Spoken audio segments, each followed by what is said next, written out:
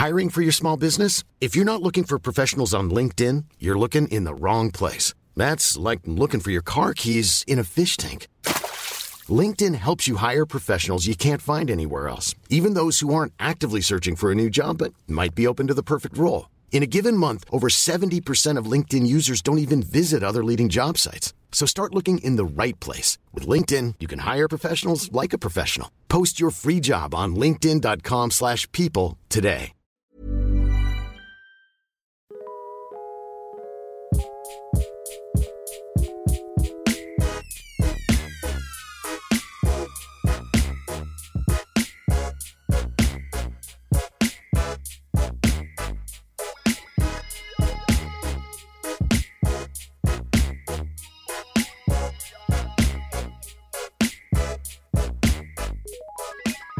Welcome to Be Good and Rewatch It.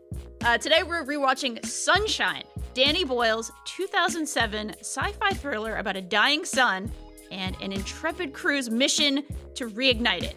I am Danielle Riendo, and I am joined again by my brother in horror. That is how I will introduce you, unless you don't like that title. Patrick Klepek. Hello. No, I'm overjoyed to be back. It's been a while since I've seen this movie, but yeah, it's a delight. Yeah, I agree.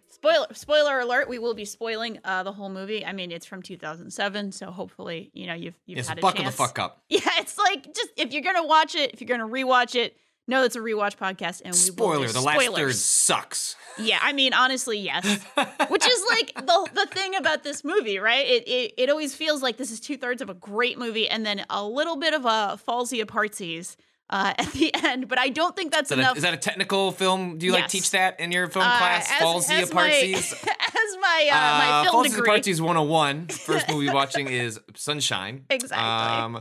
The moment the airlock explodes, Fallsy's apartsies. We've got a both Fallsy's the airlock apartsies. and the plot that you've been following. Exactly. Sometimes that happens. Fallsy's apartsies happens. Maybe we should name the podcast that, Harvey's today. body, Fallsy's apartsies, when it is frozen and then knocks up against the ship. Yeah, that's kind of where it all goes. But we should open this up on a sort of the plot synopsis or the high level, right? Okay, so this is directed by Danny Boyle, Alex Garland, frequent collaborator to Danny Boyle, wrote the movie, and they were coming off of 28 Days Later at this point, which was a huge success. It was a very successful zombie movie that was, a little bit, I would call that not a Fallsy's apartsies. I would call that a hugely successful movie that did some revitalization, I suppose you could say, to the zombie genre, which never fully went away, but I think it did kind of reignite interest in that. Zombies just kind of go in a wave. Like they exactly. always return back from the dead. Always come back. I remember liking that movie, but I don't remember, like, if you asked me to explain what happened, like, I could vaguely tell you, there's like some bleak shots of London. Yep. And zombies are fast. I remember. Yeah. That was the big thing from like a zombie mythology standpoint, was that they didn't linger. No shambles. And yeah, I mean, Danny Boyle's movies in general, like, are very good at like character humanization, grounding. So I can vaguely say that's why I liked 28 Days Later, but I could not say that with like any real concrete feeling. Yeah, well, I'm sure we'll get to that one at some point. That feels like a very, be good and rewatch it kind of movie. So I think it'll happen someday. I can't commit to it, but I'll say I have a strong feeling about that. So we're in 2007 here, and this movie specifically is about a sort of intrepid crew, like a best of humanity kind of crew. These are astronauts. These are people, physicists, scientists, engineers who are on this spaceship to drop a nuclear bomb into the sun because the sun is dying. We never really go into the science of sort of what happened to the sun or how nuclear fission would solve, the sun works on fusion, as I understand it. So it's never really explained, which is fine. It does not need to be explained. But that's kind of the premise. We're on this really, really high-tech, hyper-modern, beautiful, gorgeous spaceship, which is already kind of a departure from a lot of this type of movie. This sort of, it does kind of fall within the derelict spaceship, finding something fucked up out in space, subgenre, you could call it. But instead of being, the sort of space trucker type in Alien or Event Horizon, these are like these are astronauts and scientists. These people are sort of the best of humanity. That's kind of the general idea here. These are really, really, really, your most just incredibly intelligent people doing their best to save humanity. And that's more or less the premise. A distinct split between sort of like white Americans and like and an Asian cast, which I guess like reading up on the film was like born out of research of like, I guess this movie's like set like theoretically 50 years in the future, like more or less. 2057 like or something like that. Yeah, exactly. Yeah, like a near futurish, so it like seems like reasonably close to our time, but with advancements that would come.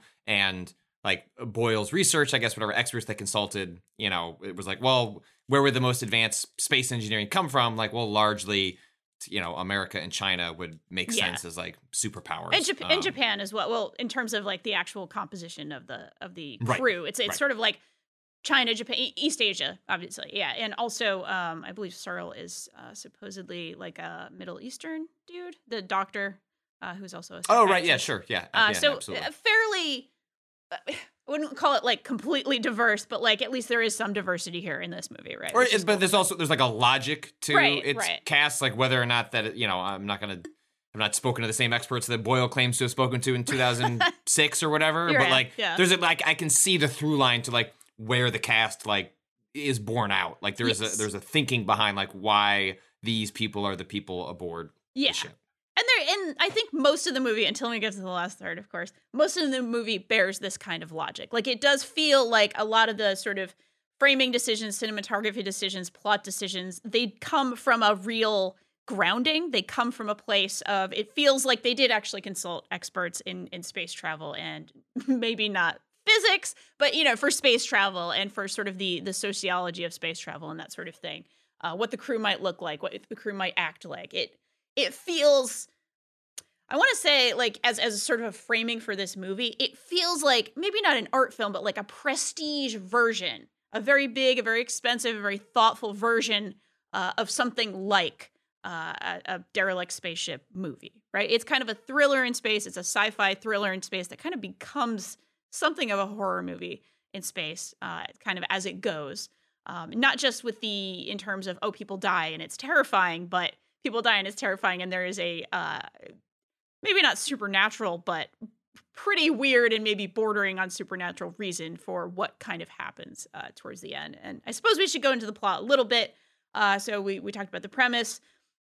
They find another spaceship. So that's the Icarus II, which, again, the name of this ship, it is, we want to talk about spot-on names, or on-the-nose names. The Icarus is the whole thing. But the Icarus II, this is the crew of the Icarus II. They're basically the second shot. This is the last hope for humanity. And they go out, and they're coming towards the sun. And there's a mistake. There's an accident. Trey, the ship's navigator, fucks up a tiny number, and that results in a whole lot of damage to the ship. It results in the death of the captain, which is also a sort of a horrific but beautiful scene. Very, very interesting. And they find the Icarus I. They find the ship, and they don't know what had happened to it, so they go aboard the ship, and we have our sort of derelict spaceship time aboard the Icarus II, where they find evidence of Pinbacker, the captain of the first ship, who has kind of gone... I suppose he's gone mad. It's a little unclear exactly kind of what happened to Pinbacker. He is now like a very, almost like a monster figure towards the end of the movie. But I guess before we go into that, I did want to talk. Say you just skipped over like the good part of the movie. We gotta rewind this podcast. Let's rewatch. I'm not gonna spend an hour talking about the bad Hellraiser ripoff that occurs towards the end, because like. I think the first, the first third is the strongest of the movie, like the lead up to the meeting of the two Icari, the Icaruses, is like a really strong, the strongest section of the movie. I think like it does a good job of setting up its cast. I think it does a good job of making the sun something that we largely look at as not just warm in the sense that it warms things, but like a comforting sort of like part of our existence. Like you tend to look to the sun for like, it's kind of a grounding object in our lives. And I think this film successfully, through cinematography and special effects and like the way it portrays the sun, I mean, it doesn't turn it into a villain, but it definitely presents it as like a benevolent, indifferent god. And there's certainly, there's a through line of this movie of treating the sun as sort of a deity or a figure. And there's sort of ideas of religion that run through this movie that are very messy and don't really, or at least insofar as they work, I think they are better communicated through the way the film shows you the sun. Yeah. And the way the sun impacts the characters in this film instead of the way it is vocalized by, characters in the last third that sort of like go off the deep end. But, like the moment in the beginning when I think it's the doctor who's in like the Searle. observation window, asks the Icarus, who is the name of the city or name of the ship, and then also the AI that drives the ship, what percentage of the light am I seeing? And I think the Icarus says it's seeing 2.1.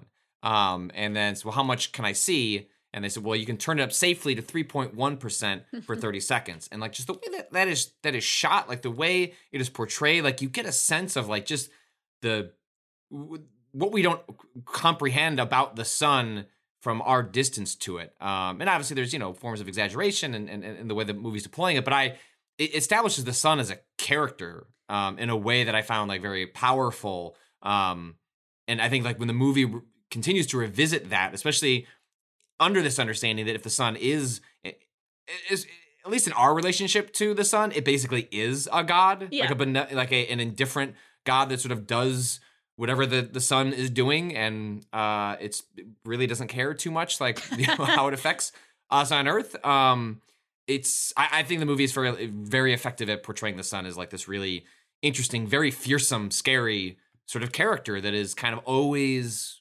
around the film, even when the characters aren't directly dealing with it. It always kind of reminds and reasserts itself into the story. Absolutely. Yeah, that really that's a really, really good take on that, and I completely agree. And I also think it ties right into my idea of this movie, at least the first third of this movie, maybe the second third of this movie, as science as supernatural in a lot of ways. Like we're dealing with, you're saying the sun is a god, which it absolutely is in this framing, and literally becomes something that Searle, I think, worships, at least at some level. We see him continually. So the movie begins with him seeing the sun, as you said. We see him continually have this really, really intense fascination with the sun. And when Kaneda, the captain, dies, he is asking him he's on the comms, like, instead of being like, comforting in any way. He is the psychiatrist. He's like, what do you see? What do you see? What do you see? And it's this incredible death scene that is both majestic and beautiful, as well as being really, really terrifying, I think. Space itself is almost supernatural, or space itself is almost like the terrifying element here. If this is a horror movie, and we can kind of discuss whether or not it's a horror movie. And, I kind of could see it either way. I could see a read on this as just like kind of a somewhat arty thriller, or like, no, this is a horror movie. There's like an intense fear of death and blood and maiming and all that kind of stuff, right? Yeah. Like I've always found it funny to try and figure out because places like iTunes and Amazon distinguish between horror and thriller, and I think that's in some ways a meaningless distinction, because the difference between the two is often hard to discern. I think what usually, like, the practical way of explaining it is, like, there are a lot of people that don't like, if you said, do you like horror films? They would say no. Right. But they've probably seen a lot of thrillers that could be categorized as horror. And thriller is often just like horror movies for normal people. I mean, yes, absolutely. Right? Because, there's often less of an emphasis on, specifically, there's usually less of an emphasis on gore. There's less an emphasis on celebratory violence. Yeah.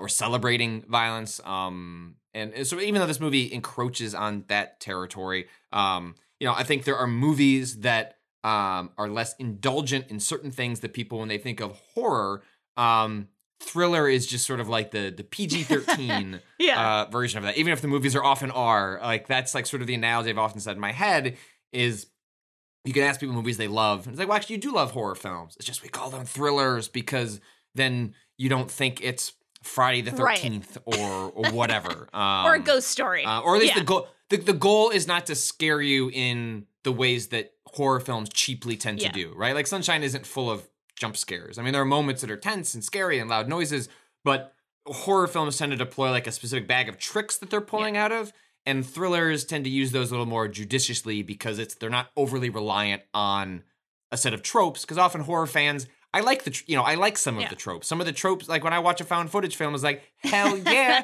jump out of that closet and scare the shit out of me. Like I'm here for a very specific reason.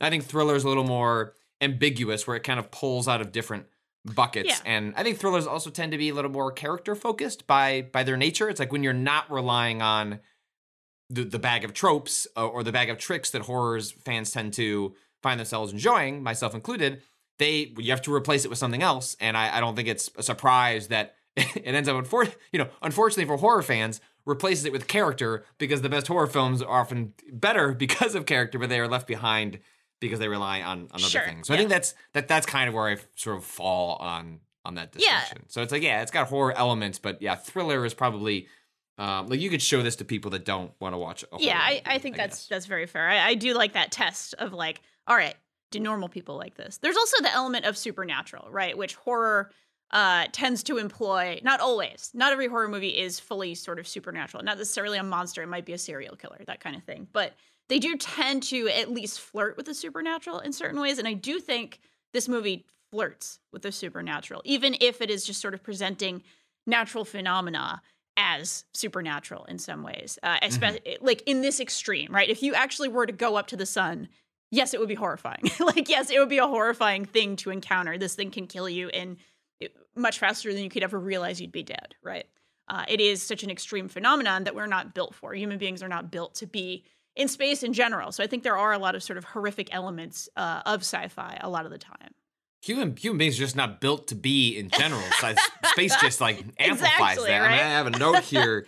It says, bodies suck, deeply fragile. Let's get rid of them. Which, sure, heightened by what occurs in sunshine, but also just come on. In general. Like, that's true on Earth. That's true right now. True. Like, someone's about to go get hernia surgery in 2 weeks. Like, come on. Like, bad. Like, this sucks. We both just had a birthday. Weird muscle tear. Yeah, like, we both just had a birthday. We're both in, like, barreling in the mid-30s. And it's like, oh, God, really? Is this... 34, time for your abdominal muscles to just weirdly separate. What's that? Is that my intestine? What's that, buddy? Just push it back. Just push it back in. Joffrey, which is what I've named my piece of my guts that pokes out of my.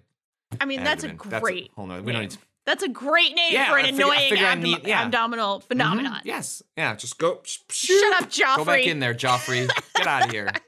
I really like that. Anyway. I really like that.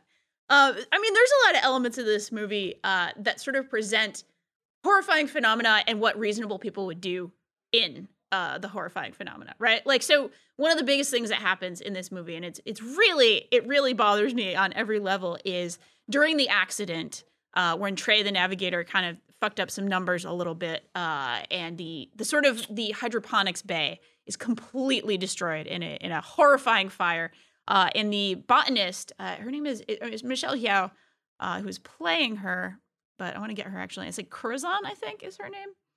There's a lot of characters, and they don't say their names very often, so I basically just like punted on trying to remember who botanist, was named. The botanist. Corazon. I just pulled it up. She really kind of freaks out. Of course, this is her work. This is her life, is keeping everybody alive, keeping everybody breathing and eating and all of these other things through the use of these plants. And through this accident, they realize they don't have enough oxygen for everyone.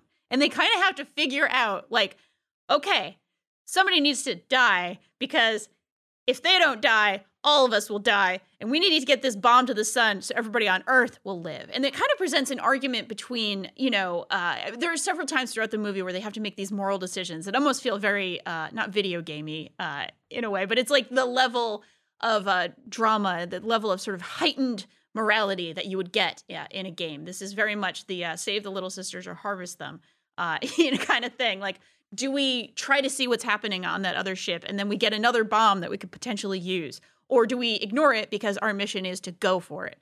And then on this level, do we kill somebody on this ship so that everybody can live long enough to get this bomb into the sun? It's really, really kind of meaty stuff. And it feels presented in a very grounded way. Like, it actually does feel like these people are intelligent people. These are decent human beings. They're not assholes. They're not, like terrible people. They're just really trying to deal with an impossible, wild situation, which, again, I really appreciated that in the characters.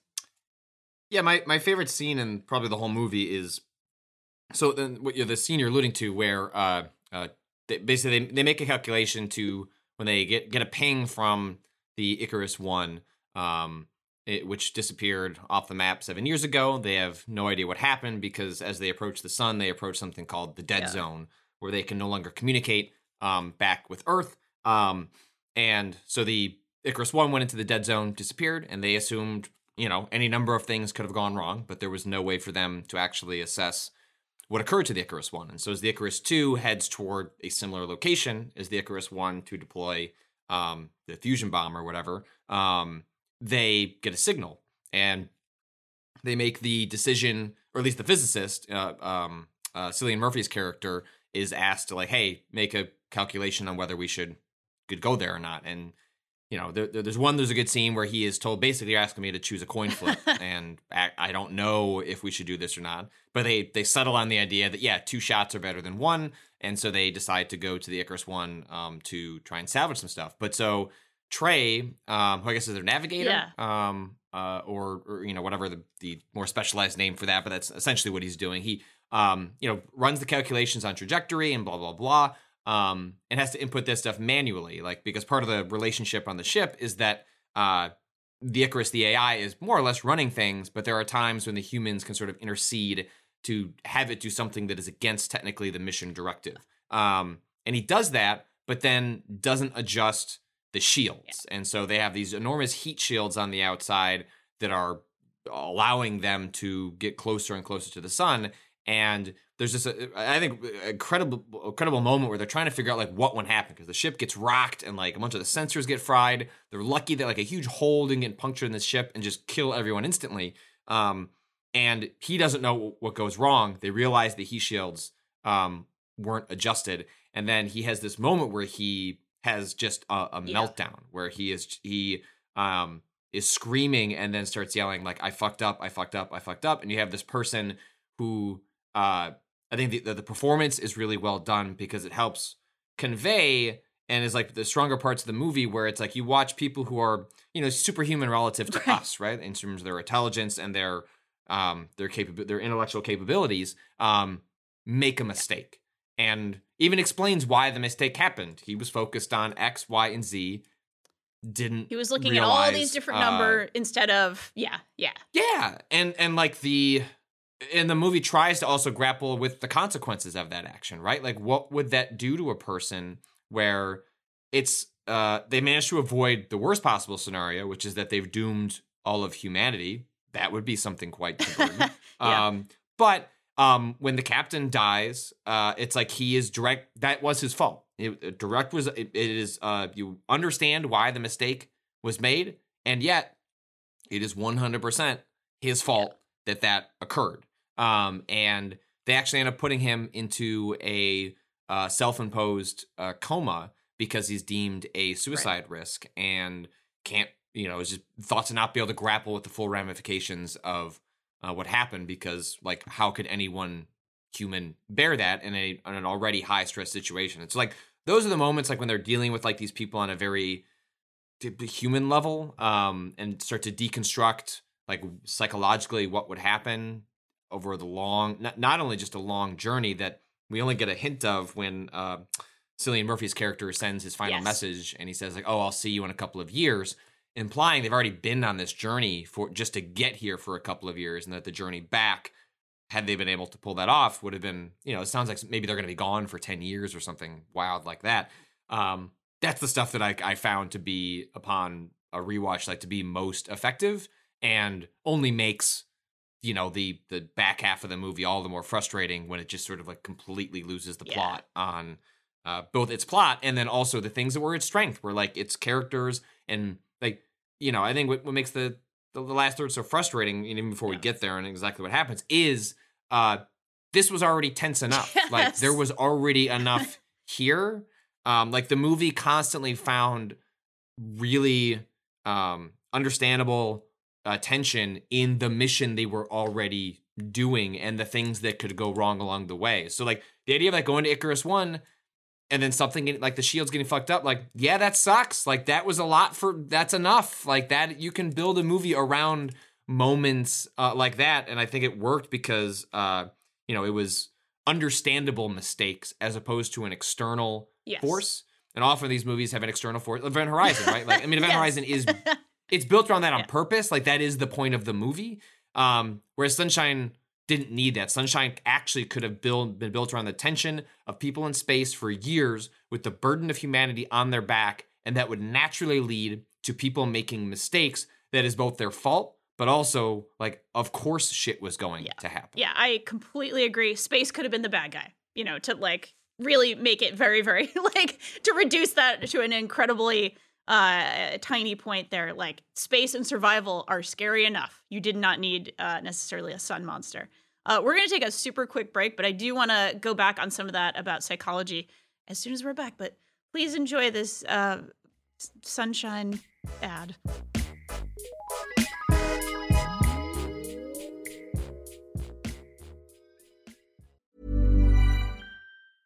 I'm Sandra, and I'm just the professional your small business was looking for. But you didn't hire me because you didn't use LinkedIn Jobs. LinkedIn has professionals you can't find anywhere else, including those who aren't actively looking for a new job, but might be open to the perfect role, like me.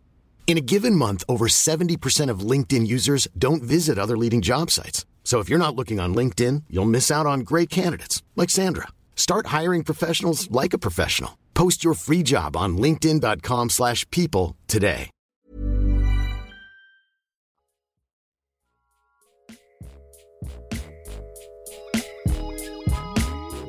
Okay, so I really agree with that point, and I wanted to touch back on sort of the way psychology is treated throughout this movie, because it's so important, and I think it's pulled off so well, again, until the end, which we will, of course, talk about quite a bit more. But the way that, especially in the beginning of the movie, Mace, played by Chris Evans, and it's Kappa, played by Cillian Murphy. I just want to point out, by God, Chris Evans in this movie did not...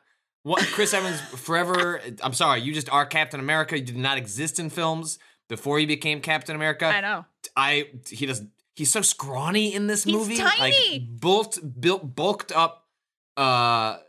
Chris Evans is Chris Evans in my head, and so watching him in this scruffy with long hair in this movie was just like, wait, what? Who's in this movie? That said, like in that sequence where he has to decide like who lives and dies, like he just becomes like scientist Captain America. Like he just becomes Captain America like halfway through this film.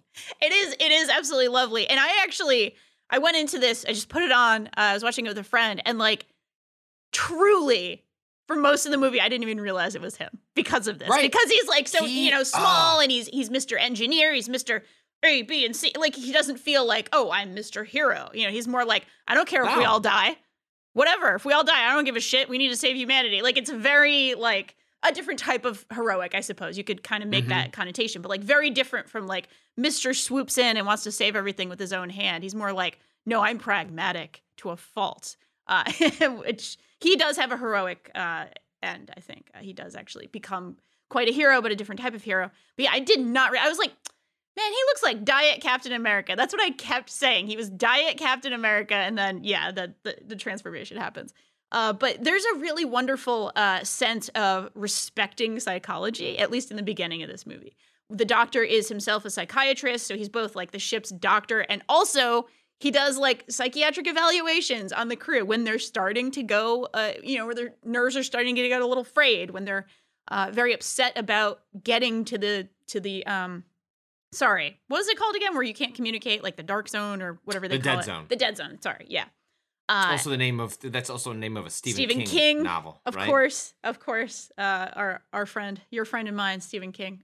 Yes, I want to live in the reality where Stephen King is your friend and mine. I love it. Let's just pretend that we're friends. My buddy, Mr. King, Steve. Anyway. There is like a really wonderful like respect for the social sciences, even though this is a movie about like the hard sciences. You know, these are physicists and engineers and, you know, botanists. Like these are people who have 10 chemistry degrees, right? And 4 physics degrees and all this kind of stuff. But there's like actually a respect for crew dynamics. There is a respect for the kinds of things that will happen to people when they live in a tin can for however many years. And there's a really lovely kind of moment where so Mace gets in a fight with Kappa because Kappa took too long on his message, so Mace won't be able to send his last message. They get in a fight. Oh, it's not even a fight. It's more of an attack. And then there's an evaluation with Searle, and he prescribes the Earth Room, which is also really cool. Also, before that, there is a great sequence where I don't know how to pronounce the actress, Rose Byrne? Oh, yeah, Rose Byrne. I think it's Rose Byrne. Yeah, I think so. Yeah. Well, now just think of her as a comedic actress because she has, in her last like 5 years, has gotten involved in a lot of really. She's a very good comedic actress. Yes, very funny. But she's the one that sort of reports, she observes that the fight is happening, and then I wrote down the line. She passes on to the captain. We have an excess of manliness breaking out in the comm sector. Was just a really so good, really funny line. Yeah, it's so good. And then there's a very hilarious, very manly apology scene between the two of them. No, I'm apologizing. No, I'm apologizing. No, I'm apologizing. No, I'm apologizing. It's really funny. It's really like heartwarming and funny, and I think it goes a long way in sort of selling these characters and the fact that like. These are decent human beings. They're nice people. They're both very, very intelligent, but they're also like decent human beings who are just doing their best and in a pretty wild situation, which I really appreciated. And then I think in terms of mental illness, we go way off a deep end. And do you? All right, let's do this. Let's talk about the mental illness portion and sort of how things go way off the rails, I think, in this movie. And then I want to talk about favorite shots because this movie is so freaking beautiful. But I do want to end on that positive. So let's talk about the bad part. Let's talk about how Sunshine falls off the rails, I think, in a way that I can see the intentions. This is one of those where I absolutely saw the intention, I think, of the filmmakers, which was to say, I think a very similar point to Interstellar, which would be years later. The sort of, here is the best of humanity, and they have gone sour because, you take everything with you out into outer space, which is, of course, sort of the thesis of Interstellar, especially with Matt Damon's character in that movie where he was supposed to be the best of the best, the best of us, the best astronaut who's going to go out and help save humanity. And, of course, he ends up being like a total selfish asshole, right? I have not I supremely disliked Interstellar, but that is a movie there's a lot of things I like about it, but the plot just didn't very for fair. me. Yeah. That said, I wonder now with 300% dad feelings, I bet that movie would play a little differently. Like I would be able to successfully ignore the horrible machinations of the plot at the end for how they wrap that thing around, and I would just be unable, like Dad Patrick would take over and just sob through the plot and just be like, whoops, well, this part doesn't matter because I'm just having dad feelings right now. We're in a library. It doesn't matter. Dad feelings. Yeah. Uh-huh. Yeah, that's fair. That is also a movie I like things about it, but it's a mess in my mind. A beautiful film. Beautiful mess. Like a amazing gorgeous soundtrack. mess. I listen to it probably once a week. Some of the shots, really. Anyway, yeah. Cool amazing. Robot on that water world. Yes, I the remember. robot was good. It had a good robot. That's true. It had 2 good robots, or from part of it anyway. But yeah, so I think that was the intention here. I think the intention here was about to supposedly saying things about what happens to even the best of humans in the most extreme, sort of situations. So what happens in the movie, if I'm reading the text correctly, Pinbacker, who is the captain of the first ship, went completely mad. He believed, he really kind of saw the sun as God in a certain way, or sort of associated them together. He outright says he was communicating with God. God over the last 7 years. It's like part of an arc for several different characters where it's like, the doctor believes he sees something when he increases the ability to see the sun to 3.1%, which then leads him to ask the captain, as the captain is dying and staring directly into the sun, like, do you see anything? Yeah. Which I believe comes I don't know if that comes before or after they see like the transmission from Pinbacker or not, but then that, you know, that leads into, you know, the movie's like quote unquote villain, being someone who like fully believes they have seen something. So like there's like a sort of like a threat underneath that, like maybe there is like something that you see in like the pure fury and you know, unbridled energy of the sun. You know, I don't think the movie doesn't come down one way or the other on that, or maybe it does come down on the side. They're like, nah, like there's nothing there. You're just looking for something that isn't there. It's just a giant indifferent. You brought it with you, you know, interstellar thing of style. mass, right? Like, that you are bringing your humanity to something that does not care about you, which is space and the consequences of space and planets and stars. But yeah, like it's interesting how there are three different characters that kind of, and the captain never answers, right? Like importantly, the captain never says whether he sees anything because he's probably like, yo, man, I'm dying. Like I don't see shit in this. It's like, this is my fucking death. sun. Like I'm just about, my skin's about to melt. So let me enjoy this pretty view, okay? Exactly. And that's a really wonderful scene. Really, really intense and really weird. That's what I liked about it so much. This felt weird in a way that felt genuinely appropriate. Like, what an extreme way to die. He's probably not even going to feel pain. He's going to be dead so quickly, he won't even feel anything, but he can see something first, which is, like, wild and interesting and existential on some level. But yeah, Pinbacker believes he is sort of acting through God in a lot of ways, and he intentionally sabotaged his ship. He ended up, being the reason his crew died, the reason everybody died, the reason that he wants humanity to die. He thinks very clearly that, God has said, you're done. You know, the sun's going out and you're done. Humanity had its chance.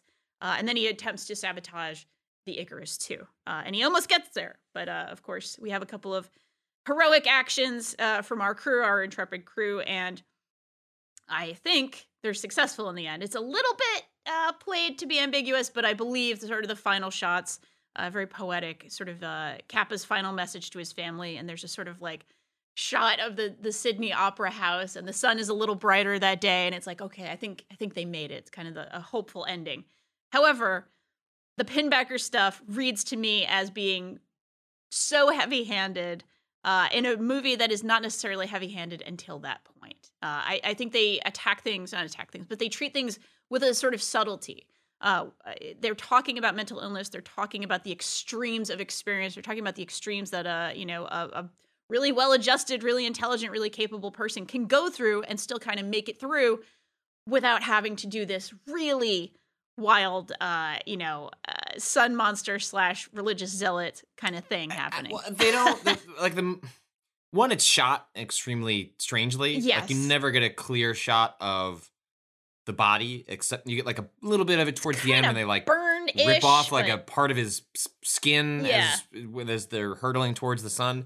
But like every time the character appears on screen, like there's a lot of distortion. It's like flares or something almost. It's just odd. It's like it's really strange. Like stylistically, I don't know what the intention was, because it just makes it confusing to like frame in your mind like what happened to this person. What are they? If I'm supposed to be scared, then like let me see the burnt body, like scary thing. Yeah. And it's also missing, like, you have to make a lot of inferences about like why did this person do what they do. And in a movie in which character motivations are articulated, characters explain their reasoning, you may not agree with what they're doing, but everyone is motivated by very articulated reasons. Like even Harvey, the douchebag who becomes the second, he becomes in command after the captain dies, and there's a sequence in which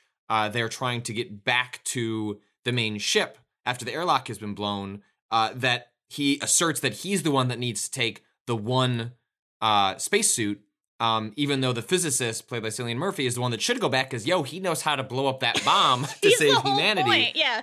And like, there's this, there's that a really great moment where like he says like, this is a direct order. He's shaking, he's sweating. He clearly is just afraid to die, and he's trying to assert his authority and his power to do that, even though it even manages to spit out the bullshit line of like, I will do everything in my power to come back, when like everyone knows like that's not true. You're like done, you buddy. once they've depressurized, like that's it. But like it's a very human moment and a very human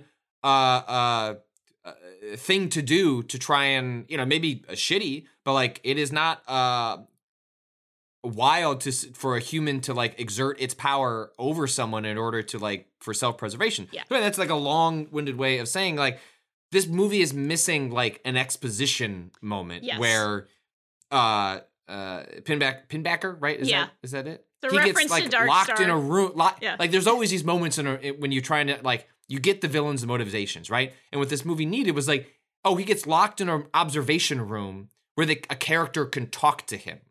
And he has that villain moment where he explains, this is how I arrived at this. And there's the inevitable flashback where you see things happening on the ship.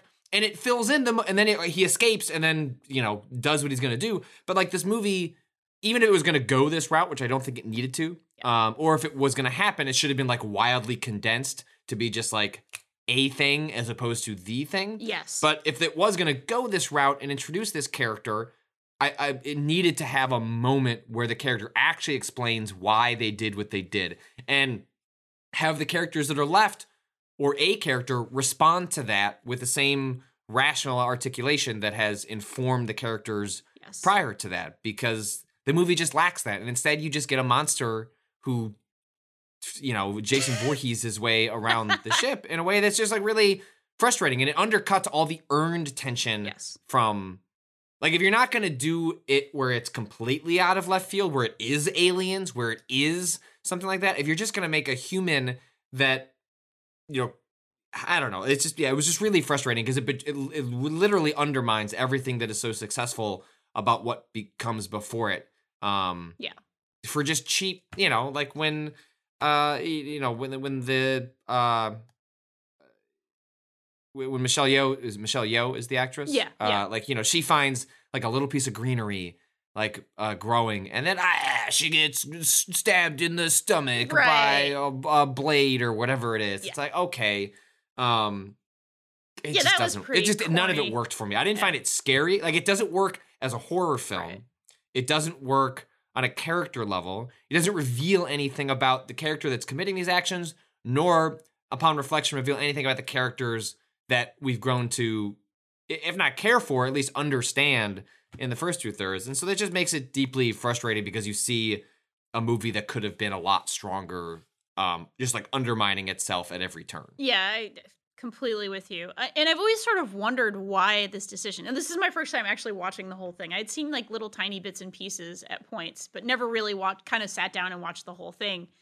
And that whole time I was just like, why did they do? Was this like a studio pressure thing? Like, oh, you have a big sci-fi, you know, big budget sci-fi space movie. Gotta have an alien, gotta have some death, gotta have some... I don't think so. Like, reading the production of the movie, like Danny Boyle has always been a director that tries to call his own shots, and coming off of 28 Days Later, it sounds like, you know, reading about, like, this movie was 3 years in production. There was a year that him and Alex Garland wrote a script, came to Danny Boyle. Danny Boyle likes to be involved in his scripts, and so he doesn't just shoot the stuff that's handed to him. And they worked for a year on the script. They worked for a year on pre-production to understand like how you would shoot like a sci-fi film, and then they spent 3 months shooting it, and then a year on editing and special effects and all that stuff. So like, it was the misfires of this film seem to be very, very calculated misfires. And so like if that's gonna happen, at least it came from a vision, and the vision was just didn't work. But I don't think this is a case where like a studio came in and said, if you're gonna make a space film, we need the gory villain at the end. We need a burned sun monster. Yeah. Yeah, like it was interesting because like reading about the film, like one of the concerns the studio had, like originally Fox proper, like 20th Century Fox was gonna sign off on it, but then they sent it to like their indie film division. And the reason Fox was nervous about the movie was because they'd already signed off on a big budget sci-fi movies, Solaris, with George Clooney from a couple of years prior, which I have not seen, but heard was like interesting, if not particularly good. It is. It's a movie I've wanted to go back and watch. I know it's also a remake. I mean, the Tarkovsky movie, 70s Tarkovsky movie, which is my favorite Tarkovsky movie, and I'm not his biggest fan, but I think that one is incredible. Yeah. So anyway. Right. Yeah. So anyway, like, it sounds like they they built a bed that they wanted to lie in. Gotcha. I understand. Yeah, Which is frustrating in a different way. It is. I mean, it super is. It's super is. And I do know a little bit about.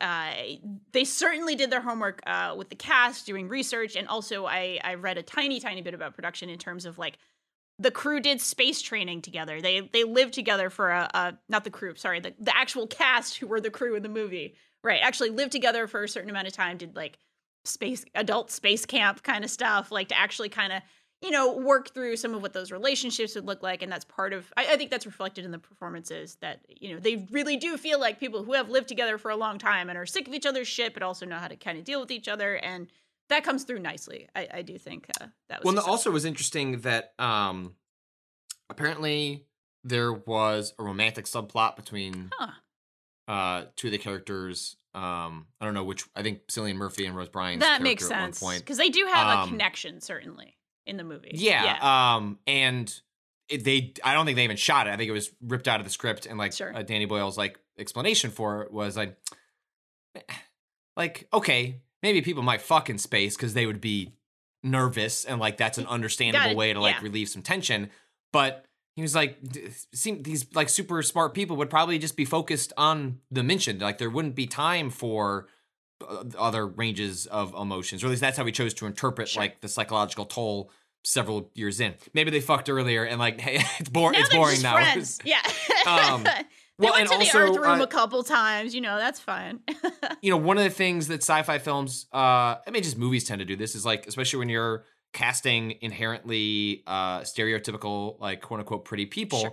is that even in situations where they probably wouldn't be spending a lot of time focusing on their looks, the movies still present them as like the height of the power of sex and beauty. Sure. And you have a lot of people in this cast that are like traditionally attractive people. Pretty hot. Chris Evans is a hottie. Like Rose Byrne is a hottie. It's like true. These are just facts. But apparently, specifically, he made the whole cast not wear makeup. I mean, I guess that's more applicable to, the women than the men in this case. But like, I think it was also part of like how they figured out like Chris Evans's, kind of sloppy. Like there was a deliberate attempt to like reflect what would people look like several years into like a dedicated space mission to save humanity. It probably wouldn't focus a whole lot on like making sure your eyebrows look great, or that you've had a haircut recently, or that you're wearing a low cut top. And so it's one of those things I think is helps strengthen the early parts of the film, because it's not communicated directly, but it's communicated sort of subconsciously through the directing decisions of like to like hopefully better reflect how normal people would, even if these are not normal people. This is how geniuses would act. Right? Yeah. Or just like how people like put in an extraordinary situation over the course of years might reasonably react to that situation. They would just, that wouldn't be on their priority list probably anymore. So I just thought that was like an interesting sort of factoid that like you don't necessarily see, because it's Hollywood has to mean that they all look, 100% traditionally attractive. Yeah, for sure. Yeah, that's a really good point. I like that a lot. Very, very interesting.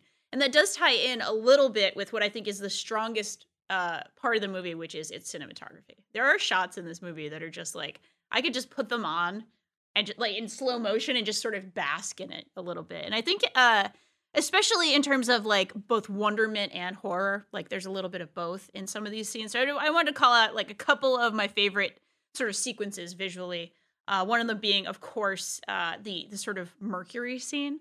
It's like a really happy moment in the movie where, Captain Kaneda is like, ladies and gentlemen, it doesn't need an introduction. He kind of just sort of, everybody's on the observation deck and he just sort of gestures toward Mercury. And this sort of just beautiful moment of sort of light and shadow. And this gorgeous, gorgeous play of it, which is really kind of them appreciating. So much of this movie is very understandably being terrified of the sun's power and what it can do to you, especially this close to it. But this is just a moment of like, just appreciating the beauty, just saying we are in this wild situation. This is incredibly beautiful. No other humans get to see this, right? And here we are. Let's like appreciate this and look at it and sort of bask in it, which I thought was so, so, so beautiful. And of course, we've already talked about the scene of Kaneda's death and what he sees, the whole thing about what he sees in his death. Also incredible. again, the sort of the use of light and shadow in this movie is just unreal. Just so beautiful and scary and weird. Like there's a weirdness and a tension in a lot of these shots just visually that I find really, really incredible. And then one other thing I wanted to kind of mention, the sort of just how bright green the sort of hydroponics bay is, just how beautiful and green and like, they must have done something in post-processing or in the lens itself to just make it pop so much. But I remember watching this movie and just sitting there and being like, oh, I just want to touch these plants. Like they just seem to be popping from the screen in a really, really awesome and beautiful way. And this movie it just sells both weirdness and majesty and terror and tension so well visually. I don't know if you had any sort of favorite shots or favorite like visual elements. I'm trying to go through my notes. There were two other things that I small thing is that this movie doesn't do a whole lot of, oh, it's the future, we're going to show you little future how tech works. Sure. Like it's just not interested in that. But like one of the rare cases of that is when they're out fixing the solar panels or the heat panels on the side of the ship, they have these portable lights that they put up. Like they're basically like street lamps that like they put. It's just I don't have much to say about it except like I saw that and was just like, that's just unbelievably cute and cool. Yeah, and like, it is. Yeah. That seems neat. I want one. And like, there's nothing deep about it. I just thought like for a movie that largely is not focused on like a bunch of designers coming up with like weird ways of how the future would work, which is fine. I love that stuff. Sure. Yeah.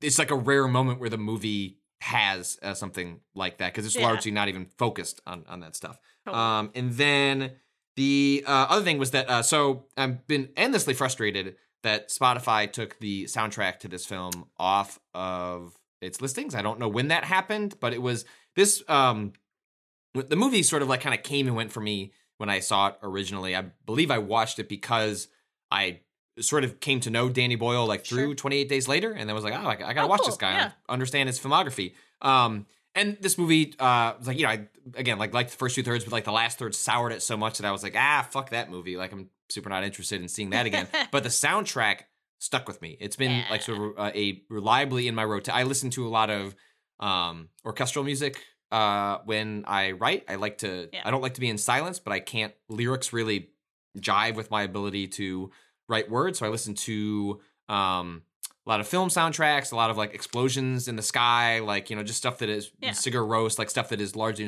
instrumental. And just Sunshine has always been like heavy in that rotation. I literally pivoted to Interstellar when Sunshine went off of Spotify. Oh, wow, I need my space music. I really, really, really like Interstellar soundtrack as great. well. Yeah. But part of the reason I really love what Sunshine does, the soundtrack, is like so few lots of movies. Most movies have music, but few movies are able to imbue character into the music, or few movies are just interested in the music being its own character. Often it is just meant to amplify or be texture to a scene or to heighten the emotions. And so it's just kind of like painting as opposed to like being like something singular.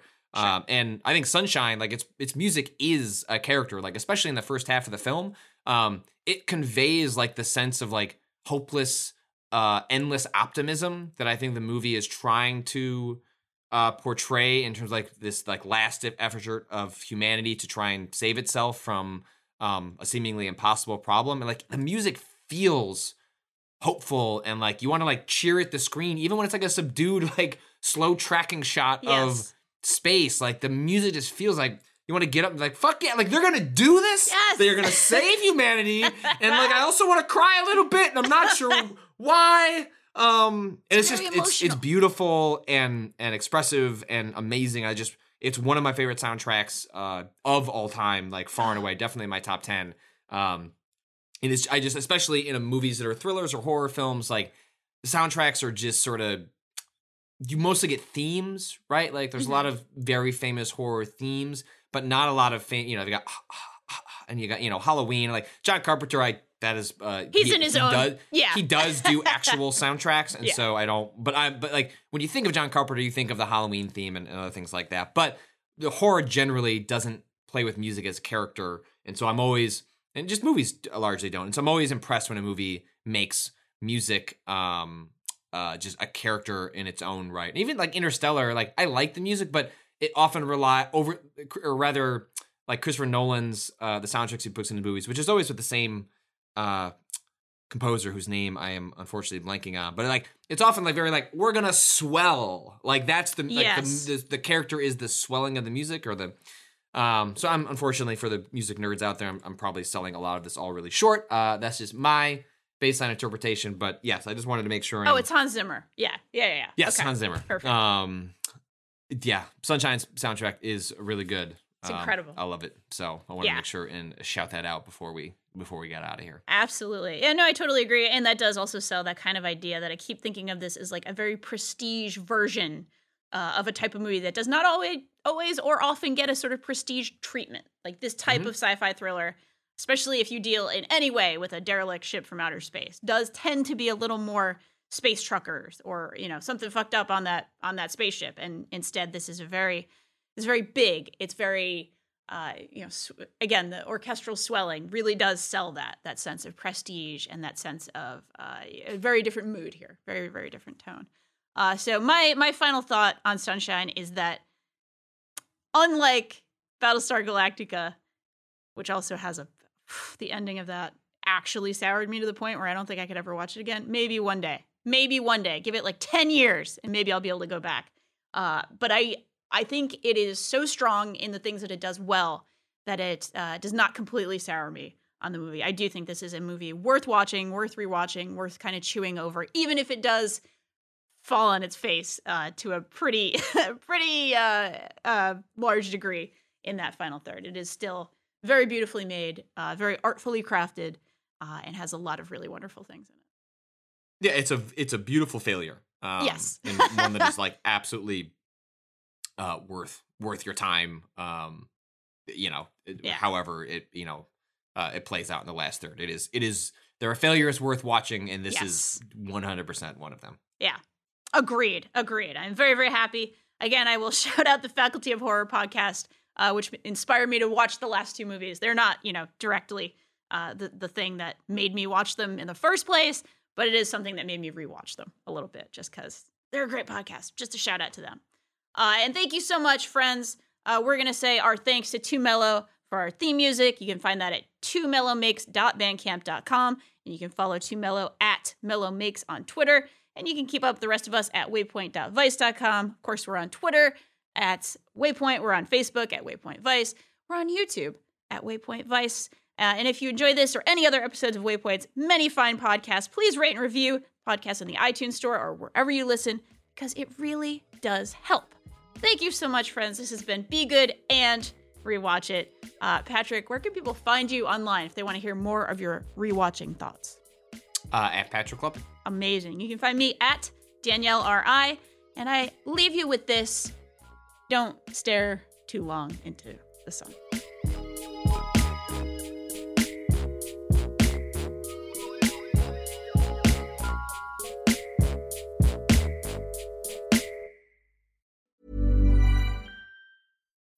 When you need mealtime inspiration, it's worth shopping Kroger, where you'll find over 30,000 mouth-watering choices that excite your inner foodie. And no matter what tasty choice you make, you'll enjoy our everyday low prices, plus extra ways to save, like digital coupons worth over $600 each week. You can also save up to $1 off per gallon at the pump with fuel points. More savings and more inspiring flavors make shopping Kroger worth it every time. Kroger, fresh for everyone. Fuel restrictions apply.